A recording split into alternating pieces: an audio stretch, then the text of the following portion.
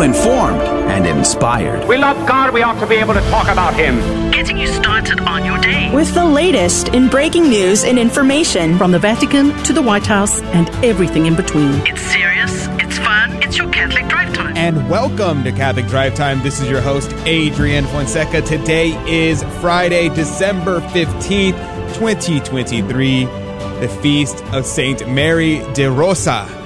Saint Mary, or also known as Paula, lived during the war in Brescia, Italy in 1848. The military hospital faced a threat from marauding soldiers during this tumultuous time, and despite the danger, the Handmaids of Charity, which were a group of sisters that were dedicated to helping the sick, including Paula de Rosa, faced the threat head-on. She was holding a crucifix and flanked by two sisters with candles, and they confronted the soldiers at the barricaded door. Her courageous act, wielding a crucifix, caused the soldiers to abandon their destructive intentions. This demonstrates the power of her faith and her courage and confidence in Almighty God.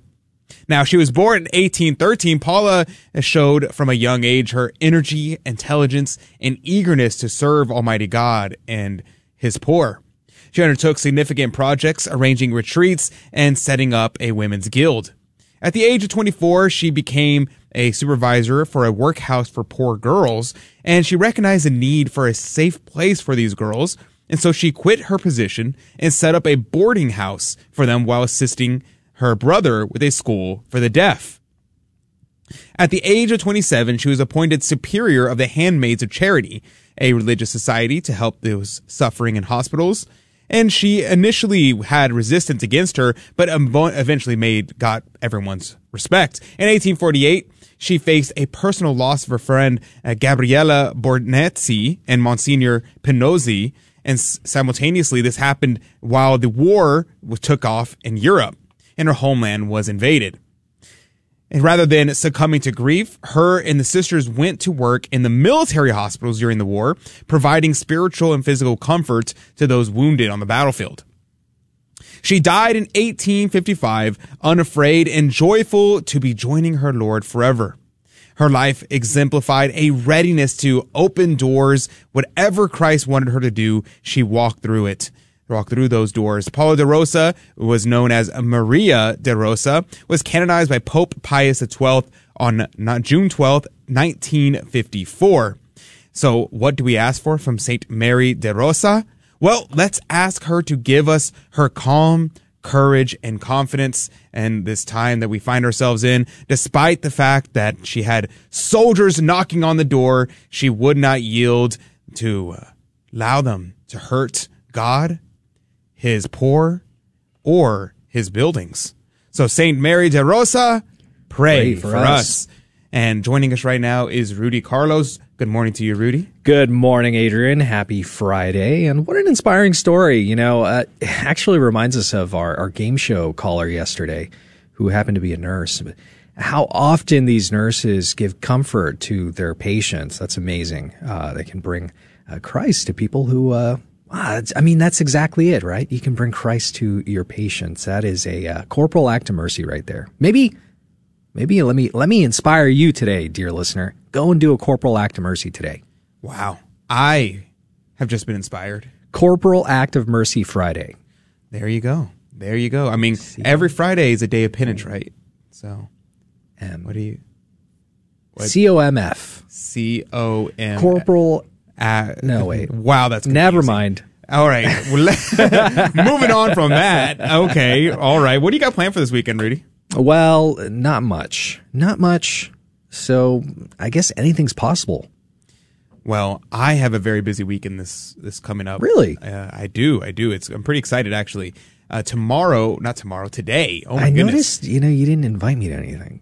Wow. Anyway, wow. Yeah, your invitation's in the mail, Rudy. It's there. I promise. You just wait by the mailbox. It's gonna arrive any moment now. Any moment.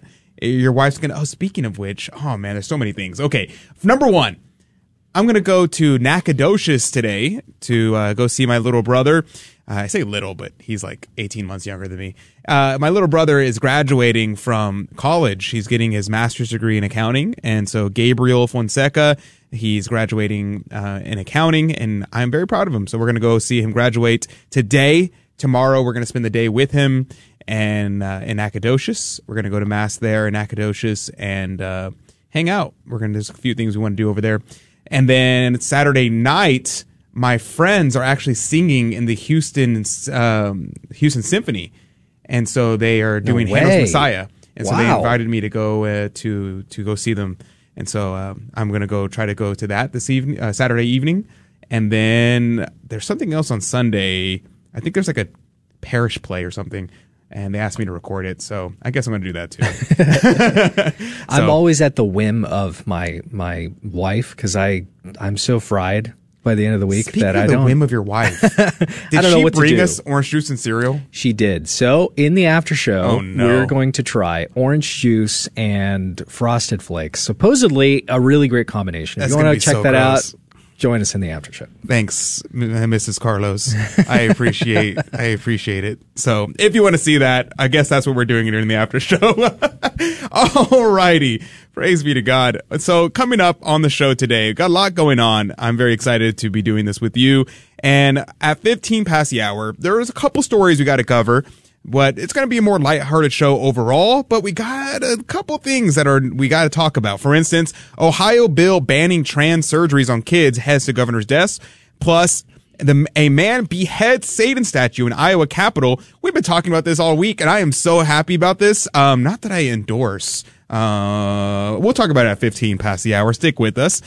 At 30 past the hour, guess what?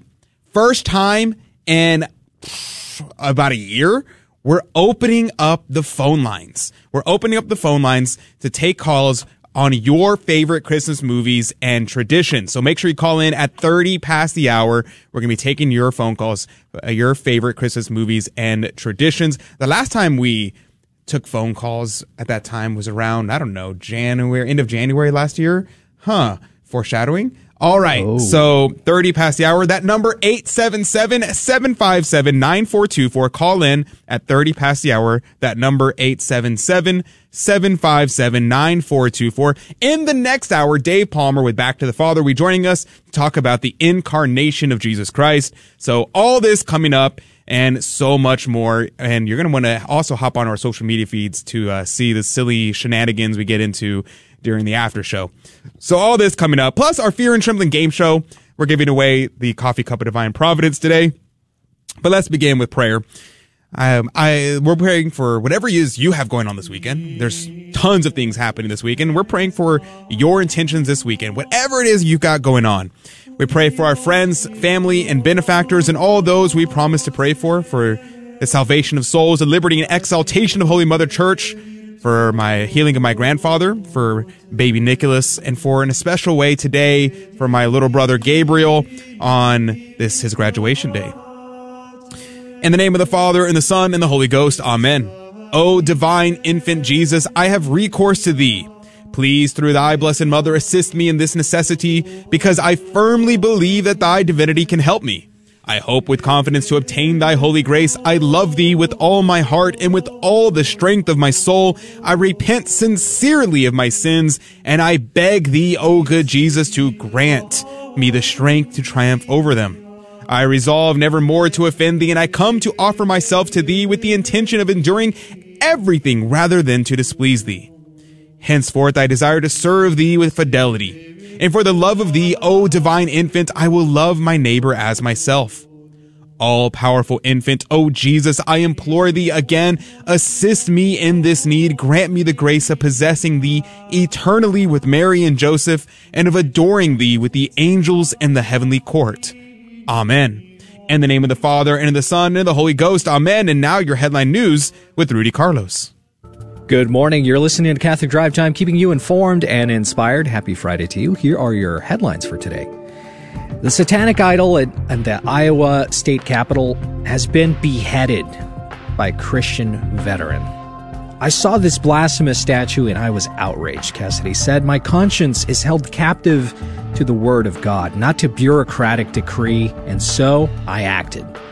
A Christian and former military officer, Michael Cassidy, took matters into his own hands in Iowa. He tore down and beheaded a satanic altar placed in the Capitol building by the Satanic Temple of Iowa. Cassidy, on a mission to awaken Christians to what he calls anti-Christian acts by the government, discarded the statue's head into the trash. He argues that the government-sanctioned satanic altars violate the principles of the First Amendment. Cassidy is charged with fourth-degree criminal mischief and turned himself in, while the Satanic Temple of Iowa plans to press charges. The display drew outrage, with Iowa lawmakers saying, "I am calling for our governor to take this blasphemous display removed, to have this blasphemous display removed immediately based on the grounds that it is unconstitutional and it offends God upon whom the state of Iowa depends for blessings." Clearly, he's a CDT listener. Praise be to God. Pope Francis calls for an international treaty on artificial intelligence. Pope Francis is urging a binding international treaty to regulate artificial intelligence development, expressing concerns about its potential for a technological dictatorship. In his World Day of Peace message, the Pope calls for regulations to prevent harm and promote best practices. At a time when artificial intelligence is being used to execute the ongoing war in Gaza and is widely utilized in other armed conflicts, the Pope sounds the alarm that the use of such technology could not only fuel more war and the weapons trade, but also make peace further unattainable. He says, quote, "The ability to conduct military operations through remote control systems has led to a distancing from the immense tragedy of war and has lessened perception of the devastation caused by those weapon systems and the burden of responsibility for their use," unquote. And the Supreme Court leaves Illinois gun restrictions in place. The Supreme Court rejected for the second time a plea to block an Illinois gun ban law of semi-automatic firearms and limiting magazine capacity. Most of the weapons these days are semi-automatic, so it might be a sweeping ban here. The National Association for Gun Rights and a gun shop owner sought to halt the law's enforcement while appealing the case. The Seventh Circuit Court of Appeals had upheld the law, prompting the plaintiffs to argue that the decision was manifestly erroneous and causing irreparable harm to law-abiding citizens. Illinois implemented the law in January, facing multiple lawsuits challenging its constitutionality. Those are some of your headlines this morning, but stay tuned on Catholic Drive Time for more. The gospel of the day comes from Matthew chapter 11, verses 16 through 19. We're just going to focus in on verses 18 and 19 here. 18 and 19 says, "For John came neither eating nor drinking, and they say he had the devil. The Son of Man came eating and drinking, and they say, Behold, a man that is a glutton and a wine drinker." So this is very important to keep in mind here, because what does Cornelius a Lapide say? Cornelius a Lapide says that the Jews were not wanting to accept the Messiah. They did not want to accept the Messiah because they can have one man who is austere and one man who is normal, and they reject both, and they will create an excuse for why both were bad. Now here, Cornelius Lapide says, John led an austere life in the desert. Christ led the ordinary life of men, that his affability might allure those whom John's austerity would terrify. Now this is important to keep in mind, because what is being demonstrated here? What is being demonstrated is that you can, in fact, live multiple kinds of lives within the Catholic framework. You're not required to live a single way of life. It's not as if you're not a Benedictine, then you cannot be a good Catholic. That's why we have different religious orders: Dominicans, Franciscans, Benedictines, Norbertines. All these various different orders live different lifestyles, but they're all in continuity with the tradition of the church. So we have John, who lived the most austere life, and then we have Christ, who tried to live a more affable life, one that would be more recognized as normal in the context that he lived in. And he still lived a very holy life. Now, of course, it is a blasphemy to accuse our Lord of gluttony and accuse him of any kind of sin whatsoever, and yet this is what they accused him of. And we know for certain that this is simply not the case. How do we know that? Because our Lord is in fact God, so he could not and would not ever commit any sort of sin. So, what should we take away from this passage? I say we take away from this passage the idea that we can live a holy life no matter what the context that we live in is. So let's abandon our sin and live a holy life in the context that we find ourselves in today. We'll be right back with more Catholic Drive Time right after this.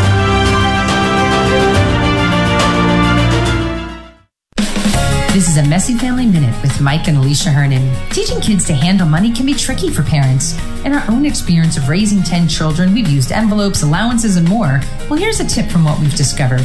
There is a sensitive period for money when kids are about 10 to 12 years old. Be alert to when your child expresses interest, and then take advantage of that teachable moment. Don't pay kids to do household chores because they need to understand the importance of contributing to the home. However, we have found it is a good idea to pay for extra chores. Give your child a chance to earn money, whether by raking leaves, moving stones, or deep cleaning a room. In addition, a great job could earn a bonus. This trains them in excellence and gets them ready for work outside the home. Giving your children experiencing earning money is important because this is your time to train them to save, to budget, and to tithe, which is giving money away because it ultimately comes from God. To listen to our podcast on kids and money, visit us at messyfamilyminute.org.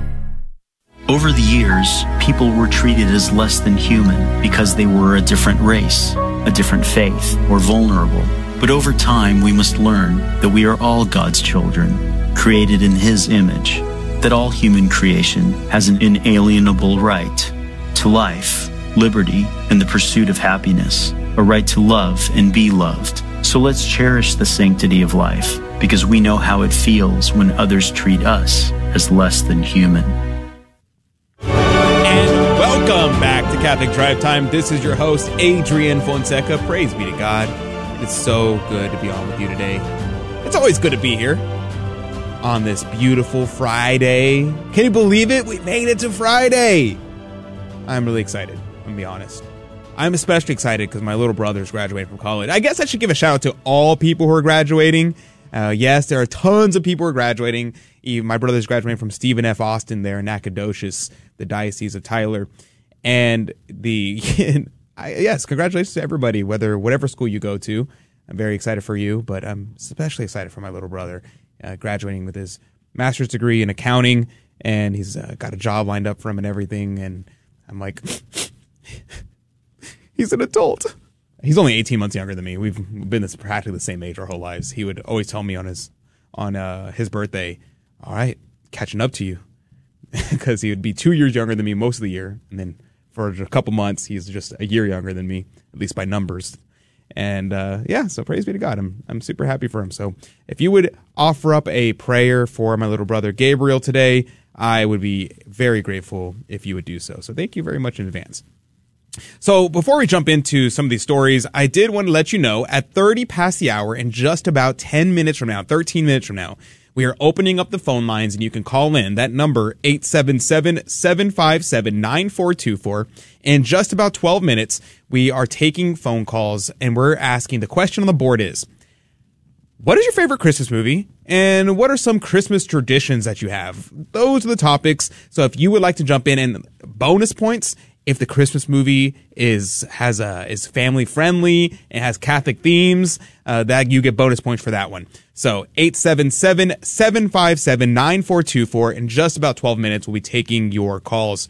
But let's jump into some of these stories. So before we get into some more lighthearted things, I did want to talk about this story. Ohio bill banning trans surgeries on kids heads to governor's desk. Now, this story, immediately, I'm skeptical of what's going to happen here because Ohio is literally the worst state in the United States. Not actually. But Ohio came out and they put abortion into their amendments, into their constitution. They constitutionally enshrined abortion by popular sentiment. The population of Ohio voted to enshrine abortion in their constitution. And so now I'm just very, very skeptical of anything that's going to come out of Ohio, because now you kind of understand where the populace is in Ohio, where they stand. And I'm just worried that this is not going to work out. But I was happily surprised when I started reading what happened here. For the Ohio Senate actually approved the bill, and it's sitting on the governor's desk of Governor Mike DeWine. And Governor Mike DeWine, from what I've seen, he seems to be pretty solid. He spoke out against the amendment. He was saying that we don't want to enshrine this in law, but he unfortunately it simply got through. And so the legislation passed with a 24-8 vote. Now, what this does is it safeguards children specifically from transgender surgeries and prevents males from participating in women's sports. It also restricts prescribing puberty blockers and cross-sex hormones, citing associated health risks. Now, this is great, and I'm happy they're putting this on the governor's desk. I expect it to be signed very soon. Here's the one problem I have with this. It doesn't go far enough. And I'm all for gradualism if that's what we got to do to take down the transgender movement, and it needs to be destroyed utterly and completely. But this can't be the end. The end goal can't be just protect the children. It has to be to completely wipe out this ideology entirely. Because there is no right to mutilate your body. The freedom, you don't have a freedom to mutilate your body. And usually people in this circumstance would give the example of like suicide, for instance. Someone would say, oh, well, do you think people have a right to kill themselves? Like if someone was going to kill themselves, would you try to stop them? And it used to be the case that when you would say that, people would say, oh, well, yeah, of course. Of course you should try to stop someone from killing themselves. Oh, of course you should try to prevent someone from that. You shouldn't allow people to just kill themselves. But unfortunately, today, we're actually going away from that too. In fact, in Canada, it's already widespread to have what's called MAID, medical assistance in dying, or it's just suicide, or really murder because the doctors are the ones killing you. This is a very big problem. I struggle to try to articulate a simple argument sometimes to explain why this is bad, because we've gone so far off the rails that all of the absurd conclusions, they already accept them. Because typically a very good argument is you would, what's referred to as, you take it to the absurd. And so you take someone's principle and you say, okay, imagine if we applied your principle consistently, this is where it would end up. And that result is so outrageously crazy. You're like, oh yeah, you're right. If we accept that principle, then yeah, that is a little crazy. The problem today is all of the conclusions that are absurd, most people just accept as true now. So people accept that suicide is okay. And so another one I would say is, well, what if someone is transabled? If they identify as being disabled, would you allow them to have surgery to cripple themselves? Because that's a real thing. People legitimately have that problem. And should we allow them to cripple themselves? Well, up until today, the answer was no, we don't allow them to do that. But if you ask people, and I've done this, I've asked people because I was just curious to see how this would play out. They would say, well, if that's how they feel, if that's how they identify, then they should be allowed to do that. The only one, and I kind of weird how this is the only one that they don't, that they still will understand is anorexia for some reason. I don't really get that. But I will bring up the topic. I'll say, okay, if someone's anorexic and they identify as being fat, but they are in reality skin and bones, would you allow them to like take drugs to be skinnier, give them a liposuction, and not allow them to eat because they identify as being fat? Would you allow that? Would you support them in that decision? The vast majority of the time, that's the one that people will understand, and they will say, oh yeah, you're right. That makes sense.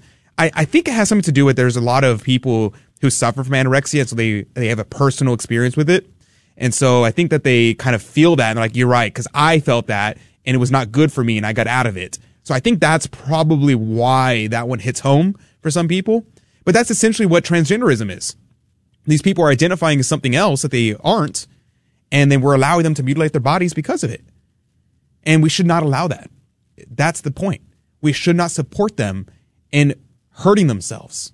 Instead, we should help them to, and what's crazy, this is just absurd, to affirm their gender, which is the craziest and most nefarious play on words that the left has done, is they call mutilating your body gender affirming care, where you would assume that gender affirming care would mean, oh, you're a man who thinks you're a woman. Let me help you affirm the fact that you are not a woman. You are, in fact, a man.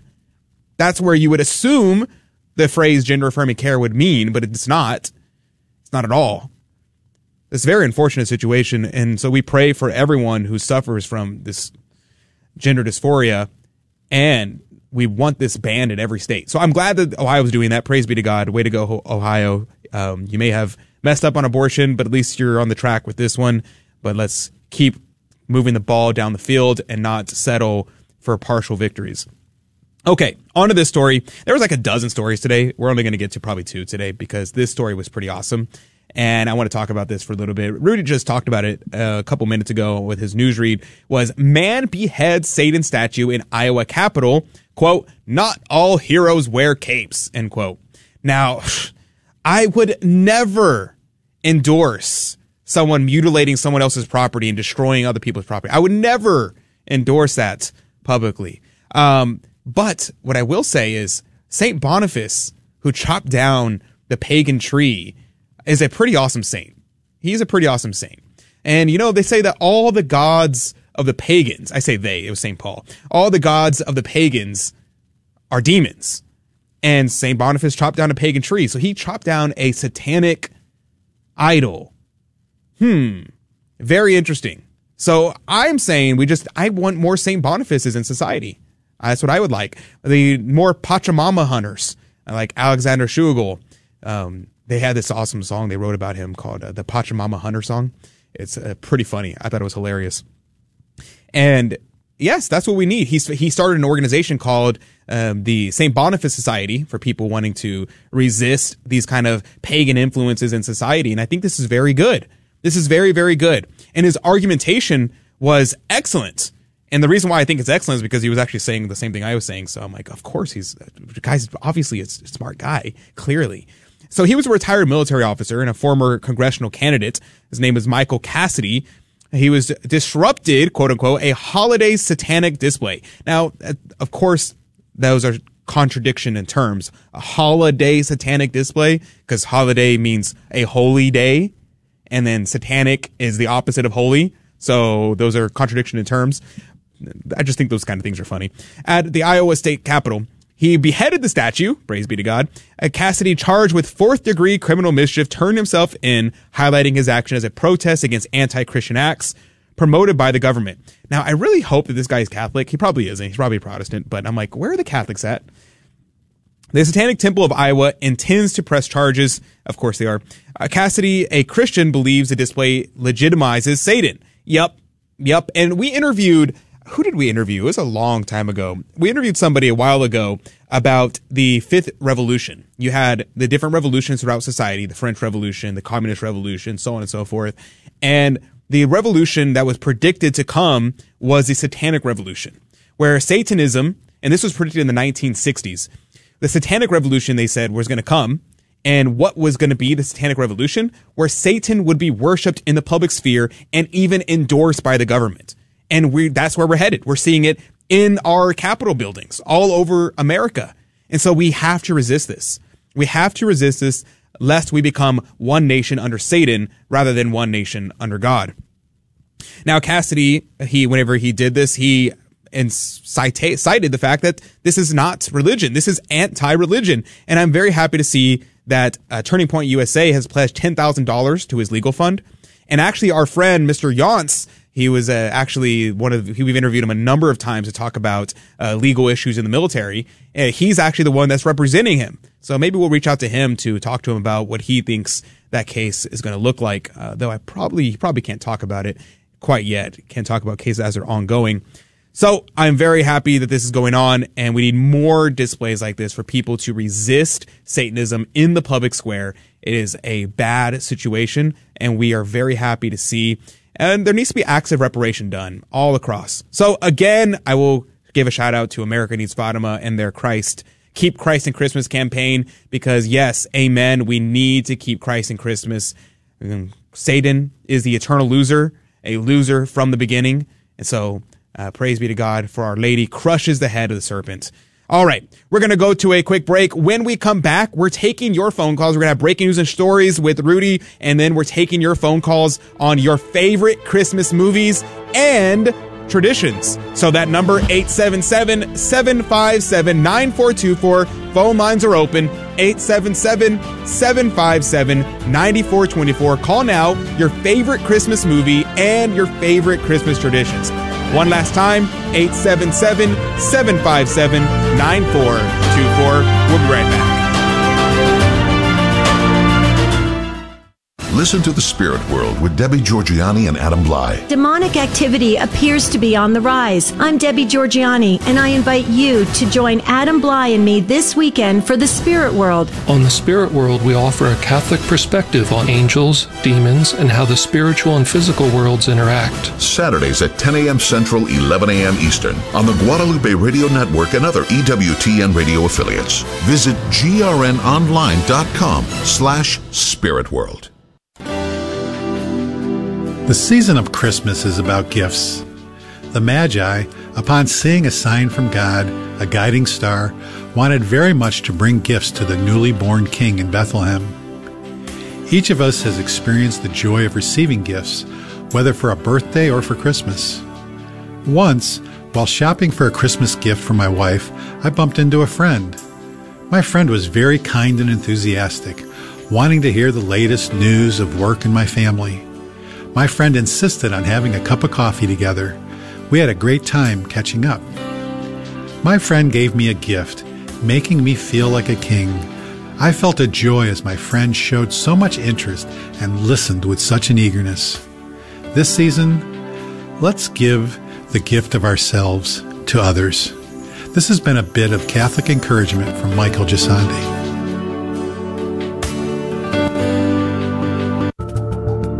Welcome back to Catholic Drive Time, keeping you informed and inspired. I'm Rudy Carlos, and here are more breaking news and headlines for you.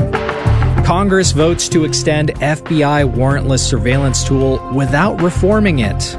Section 702 of FISA is a tool that intelligence officials have allegedly abused as it enables them to surveil Americans without obtaining a warrant. After the Senate passed FISA through the National Defense Authorization Act and failed to get sufficient support to eliminate the 4-month extension, the House of Representatives finalized it in a vote on Thursday. If 6 more senators had opposed a joint point of order against the act, it would not have passed, potentially expiring at the end of December.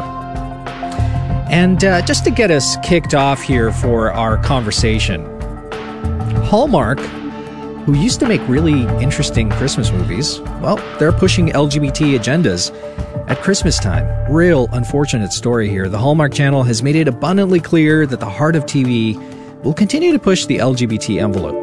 This Christmas time, writes Susan Bowdy. Unlike other companies who've reckoned with the shifting consumer tides, Hallmark has no plans to change its course, and its refusal to read the room could cost it. Those are some of your headlines this morning. Thank you for listening to Catholic Drive Time. Looking forward to hearing from you in just a few minutes. Jeez, Rudy. I actually had that story on my list to talk about. Did you? I did. Hey, so there you go. So great minds think alike. Of course. Fools rarely differ. That's the rest of that quote. So where... Oh, so we where do disagree we a lot, dude. Before we get going... I thought we were of one accord. Oh... We are of one accord. A Honda Accord. I was about to say, oh, darn! I was going to make that joke. Oh, man. Hive mind. Oh, man. We are of one That's mind. awkward. Yeah, we spend too much time together. I think so. This is why I don't want you to come over on the weekend. I didn't see you on the weekend. That number, if you want to call in and give us a shout out, if we want to talk to you about what your favorite Christmas movie is or your favorite Christmas tradition or both, that number, 877-757-9424, 877-757-9424. You can call now. We are opening up our lines. Our lines are already open. You're welcome to call in right now. Now, Marie says, today is the last day that America Needs Fatima is mailing out the Keep Christ and Christmas banners. So sign up to get yours today. Praise be to God. Thanks, Marie. I didn't know that. So if you want your Keep Christ and Christmas banners and you want to do a Keep Christ and Christmas rosary campaign, well, praise be to God. Today is the day. Go to America Needs Fatima and sign up to get that. I think that'd be really awesome. So I think that's really cool. Maybe I'll sign up for one and host a Keep Christ at Christmas campaign here in Houston. And if you want to show up, maybe we'll have it together. Let me know. Would you be interested in that? Let me know. All right. So a number of things while we wait to get people on the line. So let me give you that number again. 877-757-9424, 877-757-9424. Here I have a number of Christmas movies from the Guadalupe Radio Network family. So here at the GRN, I asked people, what is your favorite Christmas movie? And so I have a number of things that are out there, but let's start with the number one. Okay, actually number two. We'll start with number two because number one, I'll save it for a second. Guess, Rudy, what the number two movie was among the GRN. Jingle All the Way. Jingle All the Way? Yes. You're close. No way. You're close. Okay. It's not Jingle All the Way. Home Alone. It's Die Hard. Die Hard It's is Die number Hard. two? It's number two, which is funny because everyone who recommended Die Hard mentioned this is not very popular and this is very controversial, but Die Hard, our friend Mario, that was his. And Mario Perez, our GRN radio technician, he said Die Hard, Lethal Weapon, and Jingle All the Way were his top three. He said it's actually not his favorite, but he wanted to be controversial. And our friend Wyatt Goldsby, here in the Houston office, our director here and the Houston office, he said Die Hard. And we had a number of other people reach out with Die Hard as well. So, what are the ethical implications of downloading the movie and cutting out all the bad stuff and then sending it to your friends? It's probably fine, right? I don't know. I don't know. Just don't make money off of it. Yeah, just don't make money. That's technically stealing. Is it? I think so. Intellectual property? True. I don't know. True. I don't know. The whole concept of intellectual property is always a little confusing. Then allow me to shill for our Mormon brethren who have these movie filters that you can purchase monthly. And you can watch any movie with the certainty that you won't hear any expletives, nudity, or anything like that. Well, praise be to God for the Mormons. I don't know why Catholics are not jumping on that bandwagon, but if the Mormons are the ones that got to do it, it's got to get done. All right. So that number, 877-757-9424. I want to know your favorite Christmas movie and your favorite Christmas traditions. 877-757-9424. Joining us right now is Yvonne. Good morning to you, Yvonne. Good morning. Praise be to God. It's good to hear your voice coming in from San Antonio, Texas, right? Yes. Praise be to God. You've called in a few times for the game show, if I'm not mistaken. Remind me? I've called once. Once. I recognize the name. It's a very, very distinct name. Well, praise be to God, yes, Yvonne. the way it's spelled. So, Yvonne, tell me, what is your favorite Christmas movie? My favorite Christmas movie is The Bishop's Wife. The Bishop's Wife. Never heard that one. Oh yeah, it's a famous book. I've never actually seen the movie. Beautiful. It's beautiful, and it talks about what the season is actually for. Tell me about the movie. Don't spoil it for anybody who might want to see it, because it's a recent movie. Came out in 1947, so no spoilers. Tell us about this movie. It's about a bishop who is trying to collect funds to build a cathedral because he feels that God is calling him to build this huge cathedral. And in the end, he realizes that is not what he's called for. Now, an angel is sent to help him. That's all I'm going to tell you. An angel it's is a beautiful sent to movie. help him. Now, this takes place in New Mexico, if I'm not mistaken. Is that right? No, I think it's somewhere like in Connecticut. Oh, okay. And for some reason, Gary Cooper stars as the angel. Oh, wow. Okay, and I think let's see, Cary Grant. They redid the movie. Cary Grant. I'm sorry. Cary Grant stars in the movie. They redid it later with Denzel Washington, but the original version is, in my opinion, the better version. That's many such cases. I would say that for the majority of movies. Now, do you remember, is the bishop, is he Anglican in the movie? I believe so. Okay, that's what I thought. I couldn't remember 100%, and I was pretty sure he was Anglican. Now, Yvonne, your favorite Christmas tradition, do you have one? I do. Okay, what is it? Tell us. We always go to midnight mass, and we open one present when we got home. Amen. That was it, and it was just the one present. For us, it was never about the presents. It was about going to that midnight mass. Praise be to God. That's what sticks out with me all the time.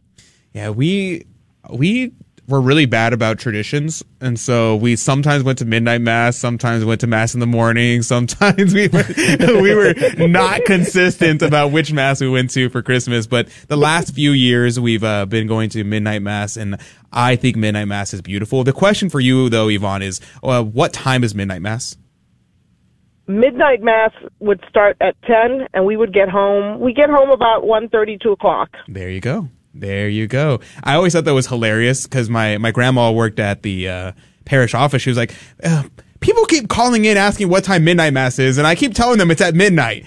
But I'm like, Grandma, it's because different churches. For a lot of churches, but I tell my husband, people stay up for New Year's, and they don't want to stay up for Christ. So true. Beautiful thing. You're expecting Jesus, and you can't stay up for his birthday. Pop off, Yvonne. Right there. Man. Praise be to God, Yvonne. Wow. That is 100% correct. I'm going to use that line from now on. I'm stealing that from you. I will give proper attribution at least once, but the rest of the times I'm going to say I made it up totally, 100%. But praise be to God, Yvonne. God bless you. God love you, and have a blessed Christmas. You too. Thank you. That number to call if you would like to join us is 877-757-9424. 877-757-9424. I want to know what your favorite Christmas movie is and your Christmas tradition. If you'd like to join us, that number 877-757-9424. Let's take this call. Here is Dana. Good morning to you, Dana. Good morning, Adrian. And Dana, where are you calling in from? From Ennis. From Ennis, Texas. Praise be to God. I'd love to hear it. Now, Dana, what's there to do in Ennis, Texas during Christmas time? Here in Ennis? Not really much. I mean, they have everything before Christmas. They have the parade, maybe 3 weeks ago, I think, like a Christmas parade. Wow, praise be to God. But I didn't go to it. Yeah, my mom always tried to get us to go to parades. We didn't want to wake up early for them, so we ended up getting stuck in the traffic. Dana, we're going to go to a quick break. When we come back, we're going to ask you what your favorite Christmas movie is and your favorite Christmas tradition.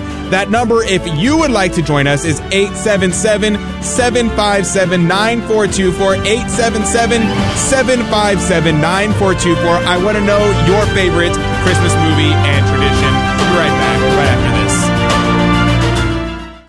I don't know why I turned on my radio, because I've kept my radio off for years, because there's so much trash. And once I turned it on, I was absolutely hooked. I actually was gone from the Catholic Church for 35 years. I want to get to heaven. I don't know if I will. I mean, I worry about it. But I not only want to get to heaven at the moment of my death, I want to find as much heaven as possible here on earth. I love the shows with the Catholic apologist. I love the shows with the sort of day-to-day psychologist, Greg and Lisa Popchak. I love hearing not just of other people's problems who call in, but I love getting the Catholic take on how to deal with day-to-day reality. If your purpose in life is to find God, not just here, but after you die, then living out that purpose is going to color absolutely everything you do. The Guadalupe Radio Network, radio for your soul. Hi, this is Dr. David Anders from EWTN's Call to Communion. I believe that the Ministry of Catholic Radio is one of the greatest tools we have in the Church for evangelism today. I hear from people all over the world on a daily basis who have encountered Christ in the Catholic Church for the first time by listening to Catholic radio. Please support the Ministry of Catholic Radio today. Support Guadalupe Radio Network. And welcome back to Catholic Drive Time, Christmas edition. I know it's not Christmas yet. We're still in Advent. However, the Advent season is coming to a close really quickly. Have you done your Christmas shopping? I have not done my Christmas shopping. Oh, man. I know. It's so bad. It's so bad. I got to get on it. I got to get on it quick because we're running out of time, Rudy. I haven't told you what I wanted yet. Right, Rudy. 100%. Totally was getting you a gift. Thanks, dude. I just ordered it. It's coming in the mail. It'll be here at some point. Sweet. Don't worry. We'll open it live on air. Awesome. Yeah, so everybody in the radio can see it.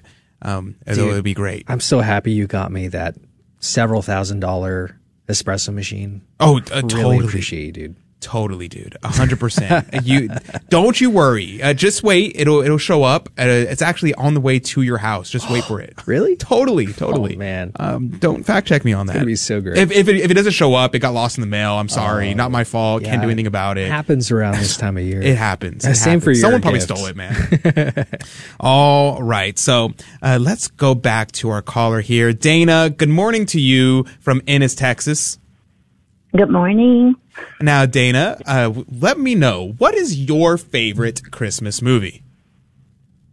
I actually came across this one not too long ago, and it's called Come to the Stable. Come to the Stable? I've never heard of this movie. Tell me about it. Well, it's about two nuns that are I don't remember the state, but I think it's here in the U.S., and how it starts is like they're walking in the snow, and it's like every once in a while you'll see a house, and it almost reminds me of like Mother Angelica. You know how she wondered and until like God spoke to her and said, "This is where I want," Wow. Like EWTN, something like that. But it's kind of like that. They find a spot and they're like, "This is it. This is where we're going to build the church." And so then their mission was to find out who owned the land. And they came across, while they were walking in the snow, they came across like a barn, like a stable. And they kind of peeked in there, and there was someone in there, and there was a lady painting. And she had the painting of Jesus, like Mary, Joseph, and Jesus, at this, in Bethlehem, and they were impressed, like, oh wow, and they inquired who owned that land, and she told them, and I don't want to spoil the movie. Yeah, right, for sure. I found it on YouTube, so I'm going to actually watch this movie, and it's 1949. It's a film, comedy, and drama. Come to the Stable. It's posted on YouTube, so if someone wanted to watch, it's there. And I looked it up. It takes place in New England, and so right here in the U.S. So praise be to God. That is really awesome. I've never heard this movie, and it seems okay. Tell me, is this kid friendly? Parents can watch it with their children? Oh, yeah, there's none of that stuff. I love those kind of movies. I always tell my husband I should have been born at that time. He says, well, if you were born in that time, you wouldn't be here today. Yeah, I think about that too sometimes. I'm like, I wish I was born in medieval times. But then I'm like, actually, I kind of like being alive now. Yeah. But it's really good because, it's kind of like people are like, what? They want that land? And, it's never going to happen. And then God does his miracles, and eventually, people can't see what their vision is. But you have to watch the movie. Well, Dana, like that. Tell me, what about your favorite Christmas tradition? We do go to midnight mass, and we do celebrate on Christmas Day, not before, and because it's Advent, and we do open up like 2 gifts is usually what we do, and then we open up gifts on the Epiphany. It's just 1 gift on the Epiphany, so it's pretty simple. Well, praise be to God. And we do like to make tamales. Hey, praise be to God. We also had a number of people within the GRN who mentioned that their favorite tradition is tamales, including our dear friend here, David Magallanes. Toya Hall also mentioned that one of her favorite traditions is eating tamales on Christmas. So praise be to God. And we, and my family, we almost always have tamales on Christmas. I wonder why that is. Why? It's because, okay, so this is how I was explained. I don't know if this is true or not, but what I was explained, tamales are like a little present, and the corn husks are like wrapping paper, and you unwrap it and you eat it. Now, they could have just made that up. just to tell us as kids, but that's how I heard it. So if someone else heard something else, then I'm happy to be like, yeah, that's probably true. It's like roasting a turkey, right? You don't want to do that every couple of months. It's arduous, it's total pain. Just like tamales, make those. Woo! You gotta have some arm muscles there. Well, praise be to God. Well, thank you very much, Dana, for calling in. God bless you. God love you, and have a blessed rest of your Advent and a very Merry Christmas. Oh, you too. Thank you. Bye-bye. And so that number, 877-757-9424, if you'd like to join us and chat about your favorite Christmas movies, your favorite Christmas traditions, dial in right now, 877-757-9424. That's the number if you'd like to join us. Our friend Sissel Anderson, who is a North Texas assistant, she had a lot to say about this. She loves Christmas. And so she gave me her favorite songs, her favorite traditions, her favorite Christmas movies. She was like, the Andersons have so many traditions, I don't even know where to begin, but I'll just tell y'all one. And so her tradition was eating Norwegian rice pudding after Mass on Christmas Eve. And one special tradition involves finding a whole almond in the pudding, and that got to determine who gets to pass out the presents. So there you go. I think that's a very, very fun tradition, and someone who gets to pass out the presents, that's probably a good idea to prevent the fighting. So that's probably a great idea. Now, joining us right now is Mark. Good morning to you, Mark. Good morning, Adrian. Praise be to God. It's good to hear your voice, Mark. Where are you calling in from? I'm calling from DFW. DFW. Driving from Fort Worth to Dallas, yeah. Well, praise be to God. We love it from our Dallas callers, the Fort Worth area. Praise be to God. Now, Mark, what's your favorite Christmas movie? Well, I'd have to say it's the Charlie Brown Christmas. The Charlie Brown Christmas. Now, that is a classic. Everybody has seen Charlie Brown Christmas. And that came out, that was 1965, and it's evergreen. That movie's probably seen more than, it's probably on TV more than most other movies. Now, why is that your favorite movie, though? Well, I've always been partial to cartoons and always loved to draw, and, Snoopy just cracks me up. And, it was a special part where, Linus tells his story of the birth of Jesus, and so you can't go wrong there. I love the little Christmas tree that Charlie Brown has with the one ornament on it. Did you ever have one of those? Oh yeah. For sure. I think I love seeing people have those in their offices, because it's like nice and small and has a little ornament. It's really adorable. I love it. And so praise be to God. Now, Mark, what about your favorite Christmas tradition? Dare I say tamales? Yeah. Tamale supremacy. We love it. Praise be to God. Tamales are so good. Okay, did you hear the same story that I heard about why we eat tamales on Christmas? I did, yeah. Okay. I sure did. So it's not just my family's not the one who made it up. That's good to know. I'm happy to know that we didn't just make it up ourselves. Okay. Right. Controversial question for you. Is Die Hard a Christmas movie? Well, I think,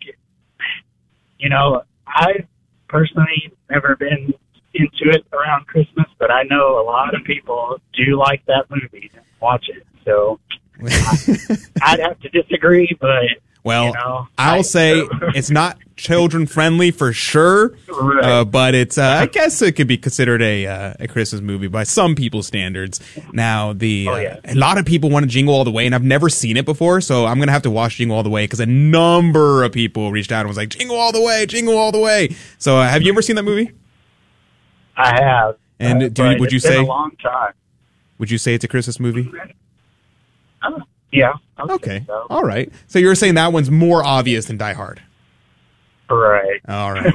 Well, praise be to God, Mark. God bless you. God love you, and have a blessed Advent and a very Merry Christmas. Thank you. You too. Merry Christmas. All right. So that is that number if you would like to join us, because I'm really enjoying this. I really liked hearing what your traditions are, especially if you have a tradition that's a little off the beaten path. That would be really cool to hear. That number, 877-757-9424, 877-757-9424. Let me give you that number one more time, 877-757-9424. Call now. I'd love to hear your favorite Christmas movie and your favorite Christmas traditions. Like, for instance, Frank joining us right now. Good morning to you, Frank. Oh, good morning. Thanks for taking me. Praise be to God. It's good to have you on, Frank. Now, where are you calling in from? I'm in Indianapolis. Indianapolis. Wow. Praise be to God. That's awesome to hear. Now, Frank, what's your favorite Christmas movie? My favorite Christmas movie is Miracle on 34th Street. And what I love about the original and the remake, both fantastic. Both of them. Very rarely you hear people mention Miracle, mention a remake as one of their favorites. So praise be to God. Now, but the original is great as well. Tell me about the movie. For those who don't know, and you're trying to tell them you got to watch this movie, how would you pitch it to them? Well, it's about the joys of dreaming and the wonders of Christmas and family. I mean, it really has it all as far as, all the themes that you would be looking for around the holiday time. And it's a wonderful story. It's just brilliant. Do you want to know? I have a tradition as Tell well. me. Tell me about it. One that's a little off the beaten path. I'd love to hear it. So I have a tradition. What I like to do, I live by myself. I'm a single gentleman, and what I'll do is I'll take a stocking and I'll just jag off into it. Whoa. Okay. Well, all right. So you know who else really liked Miracle on 34th Street? Miracle on 34th Street was the Vice President Richard Reyna's favorite movie as well. Richard Reyna loved the movie Miracle on 34th Street. And, Miracle on 34th Street is a very, very heartwarming movie. Now, joining us right now is Joni. Good morning to you, Joni. Hi, good morning. It's Jody from San Antonio. Praise be to God. I would love to hear it. Now, tell us, we're running out of time here. What's your favorite Christmas movie? White Christmas. Bing Crosby, Danny Kaye, all the girls, Rosemary Clooney, singing, dancing, fun. And then also our favorite tradition, my mother's parents were born in Poland, so we do like St. Faustina. We break the Christmas wafer, the opłatek, every Christmas Eve. Well, praise be to God. That's a really cool tradition. I've never heard of that. I'd love to hear more about that. So maybe we'll be able to chat about it in the after show. But God bless you, Joni. God love you. And thank you to everybody who called in today. We will have to do this back in the future and maybe get favorite Christmas music. We'll be right back with Dave Palmer. This is Life News Radio. I'm Jim Anderson. Abortion industry allies are desperate to eliminate the most successful abortion ban in the nation. The entire Texas Supreme Court not only reversed a lower court ruling permitting one abortion, but it blasted the county judge from Austin who wrote it. A doctor told a pregnant mother that her daughter's trisomy 18 always means death near birth. That fear neither stands up to medical fact nor to the existence of children like 15-year-old Bella Santorum, daughter of Senator Rick Santorum. Pro-life advocates say the case was a likely attempt to turn public opinion and eliminate the Texas law banning abortions. The U.S. Supreme Court will hear a White House appeal of lower courts' restrictions on chemical abortion. The Alliance of Hippocratic Medicine versus FDA case has already highlighted many problems with chemical abortion and its government approval. The White House opposes restrictions on mail-order abortions. This is Life News Radio. Persecution around the world has manifested itself through the centuries, but it is worse today than ever before. Aid to the Church in Need and its donors have been there to help since 1947, never abandoning the Church or her most vulnerable children. Will you stand up for your faith and accompany our brothers and sisters on their spiritual journey? Visit churchinneed.org. churchinneed.org. A mom in Eastern Oregon wants to adopt her foster children, but the state insists she accept, teach, and facilitate gender assignments. ADF attorneys representing Jessica Bates are asking the Ninth Circuit to allow adoptions while her religious discrimination suit against Oregon proceeds. For pro-life headlines delivered to your email address daily, sign up at lifenews.com. This has been Life News Radio.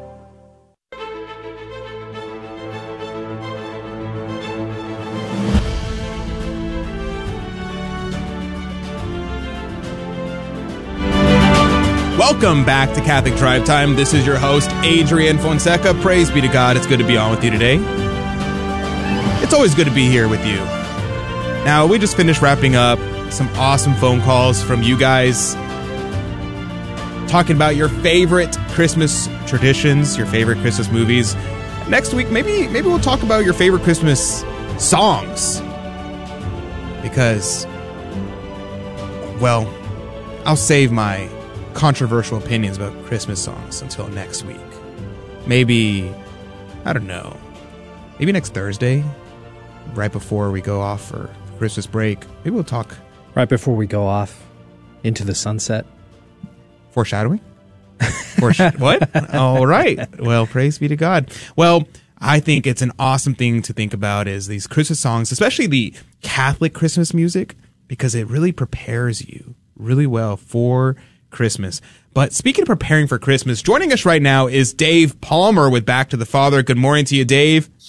Good morning, Adrian. How are you? I'm great. Praise be to God. I am very happy to be here, and I'm very excited for Christmas season. I love Christmas so much.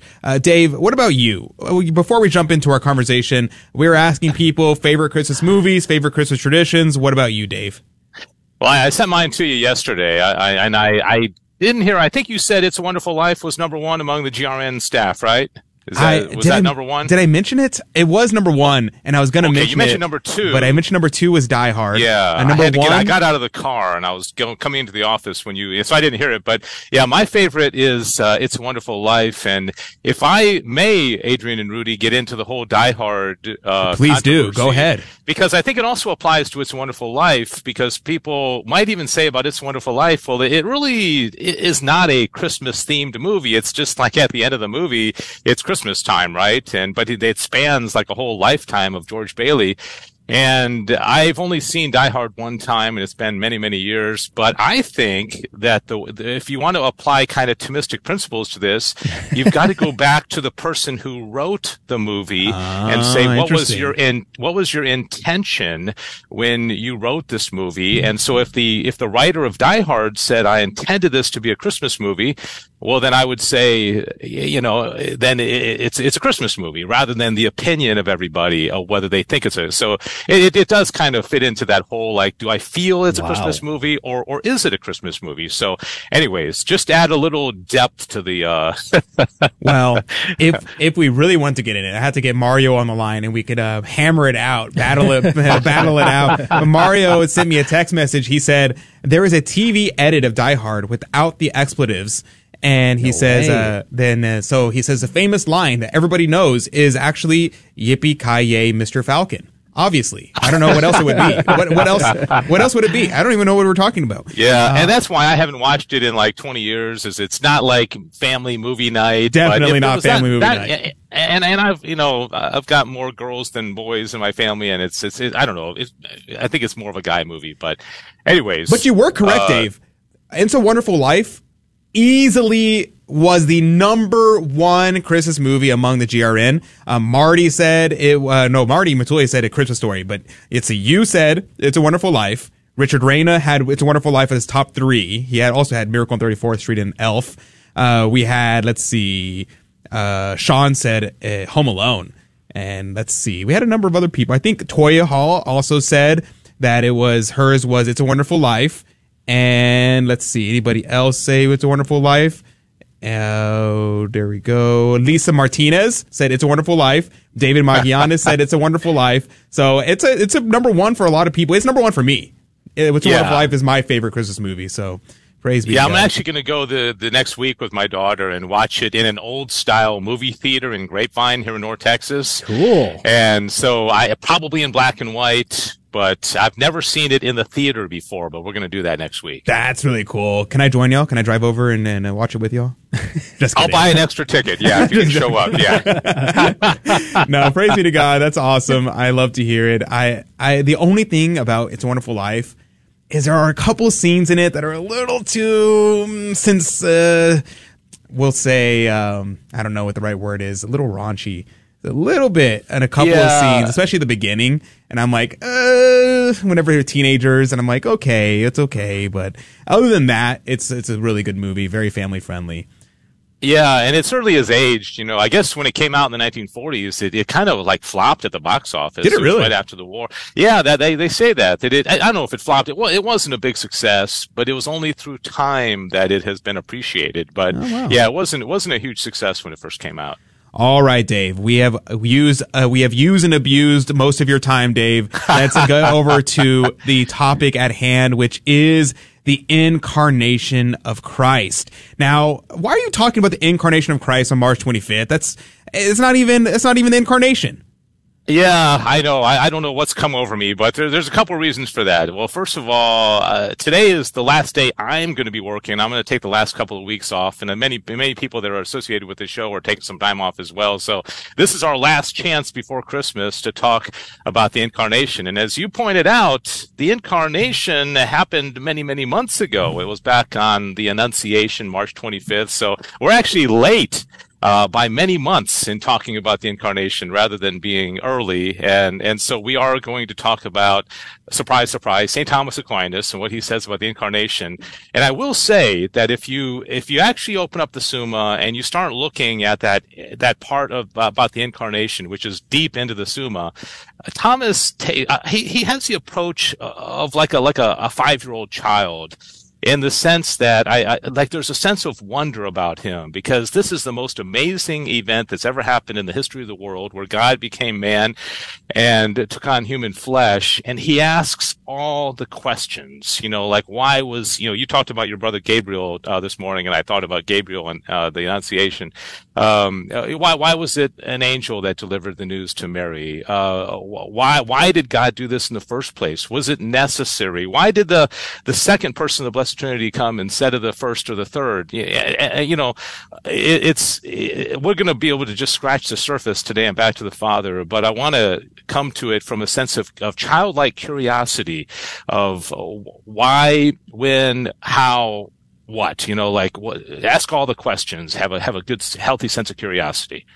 No, I think that's wonderful, because that is a major, major misconception. People think the incarnation happened on Christmas Day, but no, that was when our Lord was passed through the womb of the Blessed Virgin like light through glass. And I love that articulation, like light through glass, did not deign to sully the Virgin's womb, and so he passed through her womb like light through glass. But praise be to God. And I think, okay, let's start with this. Was it necessary that our Lord become incarnate, that this situation happen in this way? Let me know, Dave.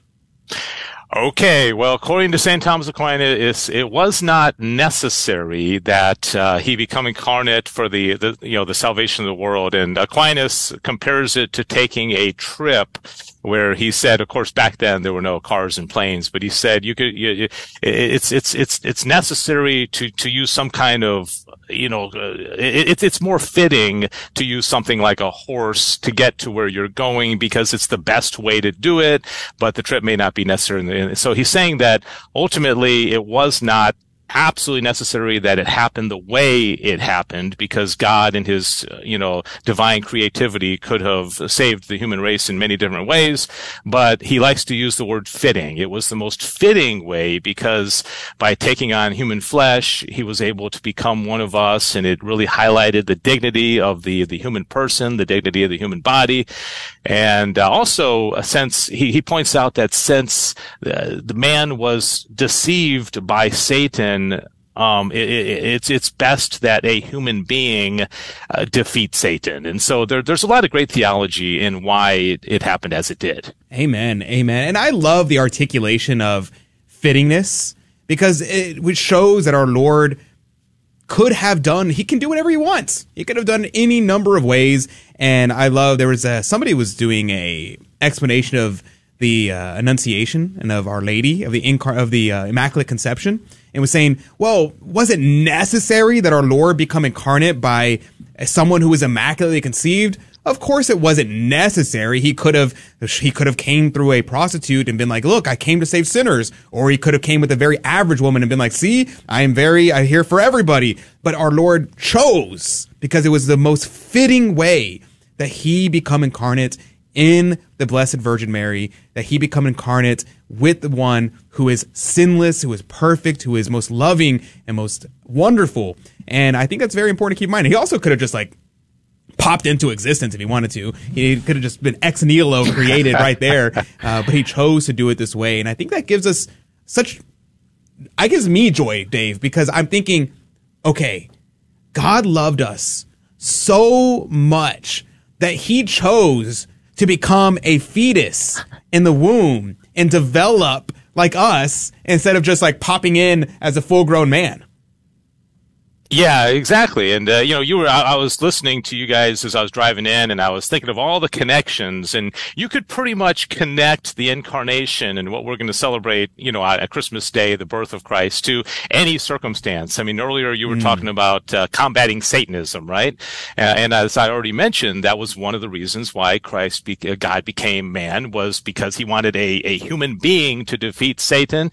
And you also talked about transgenderism, and, as Pope St. John Paul II articulated so well in Theology of the Body, the great dignity of the body, the human body, and the understanding of the body comes much more clearly when we understand that God deigned to take on a human body because it was important to him. But to your point, he didn't have to, but it was the most fitting and the most appropriate way, and also the best way that he could show us how much he loves us.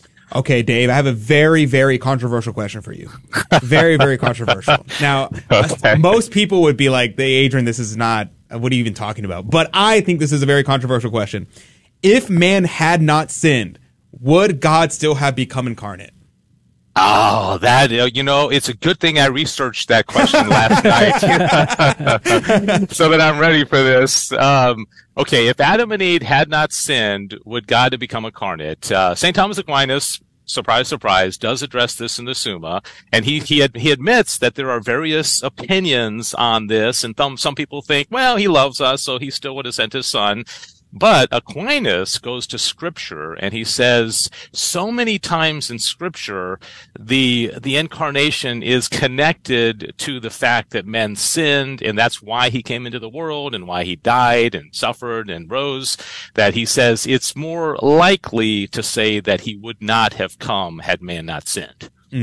Yeah, this is one of the few things where I'm like, I don't know. The Franciscan tradition is that they say that our Lord would have become incarnate anyway. And like you said, he was relying on the idea of love, of like Christ loved us so much that he still would have become incarnate, not for our sake even, but for the sake of the Blessed Virgin, that he would have still done all these things. And I'm very sympathetic to the argument, just because I'm hardcore Marian maximalist, 100%. And I'm thinking, yeah, even if it was just to have that relationship with the Blessed Virgin, he would have come and became incarnate, and for that reason alone. That's one of the only top three things where I'm like, Aquinas, I don't know. And then think about that. Then we would have had Christmas, but we would not have Easter, right? I mean, we wouldn't have Good Friday because there would have been no need for him to get crucified, right? That's true. It brings up a lot of interesting, I'm kind of just thinking out loud here, a lot of different interesting concepts that you can go a lot of places in contemplating the incarnation, can't you? Oh, that would be interesting to think about. Like, would he even have suffered? Would we even know that he became incarnate? Like, would he just became incarnate, lived with the Blessed Virgin, and then their lives would have ended and no one would have known about it? He had to take on sin, right? Well, I'm saying if there was no sin. Yeah, right. Right. Yeah. Yeah, if there was no sin, then he may have just come in all humility, lived with the Blessed Virgin, the Holy Family, and then checked out at the end. Hang out, and then checked out at the very end. No, that's a good point. I mean, the whole mission would have been totally sidetracked. I love this, Dave. I'm just thinking out loud with you. I think it's an awesome thing to do. I know, and that's what I invite everybody to do, especially, around like the dinner table, just kind of bring something up with the kids. And just say, hey, what if, Adam and Eve hadn't sinned? Do you think that Jesus would have still come into the world? Just see what conversations ensue. I think it'd be a lot of fun, Dave. Huh? Where can people tune in with you? Where can people find out how to tune in and hear more about the incarnation? Yeah, Back to the Father is going to be today on all the Guadalupe Radio Network social media sites, YouTube and X and Facebook, and it is at 1 o'clock Central Time. So please join us, not on the radio, but on the social media sites. Thanks so much, Adrian and Rudy. God bless you. God bless you, Dave. God love you. And happy Advent, and have a Merry Christmas. All right, so check it out, 1 o'clock Central across the GRN social media platforms. Tune in to hear more about the Incarnation. We're going to go into our Fear and Trembling game show. You can call in right now, 877-757-9424. We're giving away prizes today. We'll be right back. The Guadalupe Radio Network would like to invite you to listen to A Life Lived Joyfully, a show where we explore the call to holiness and the life of virtue.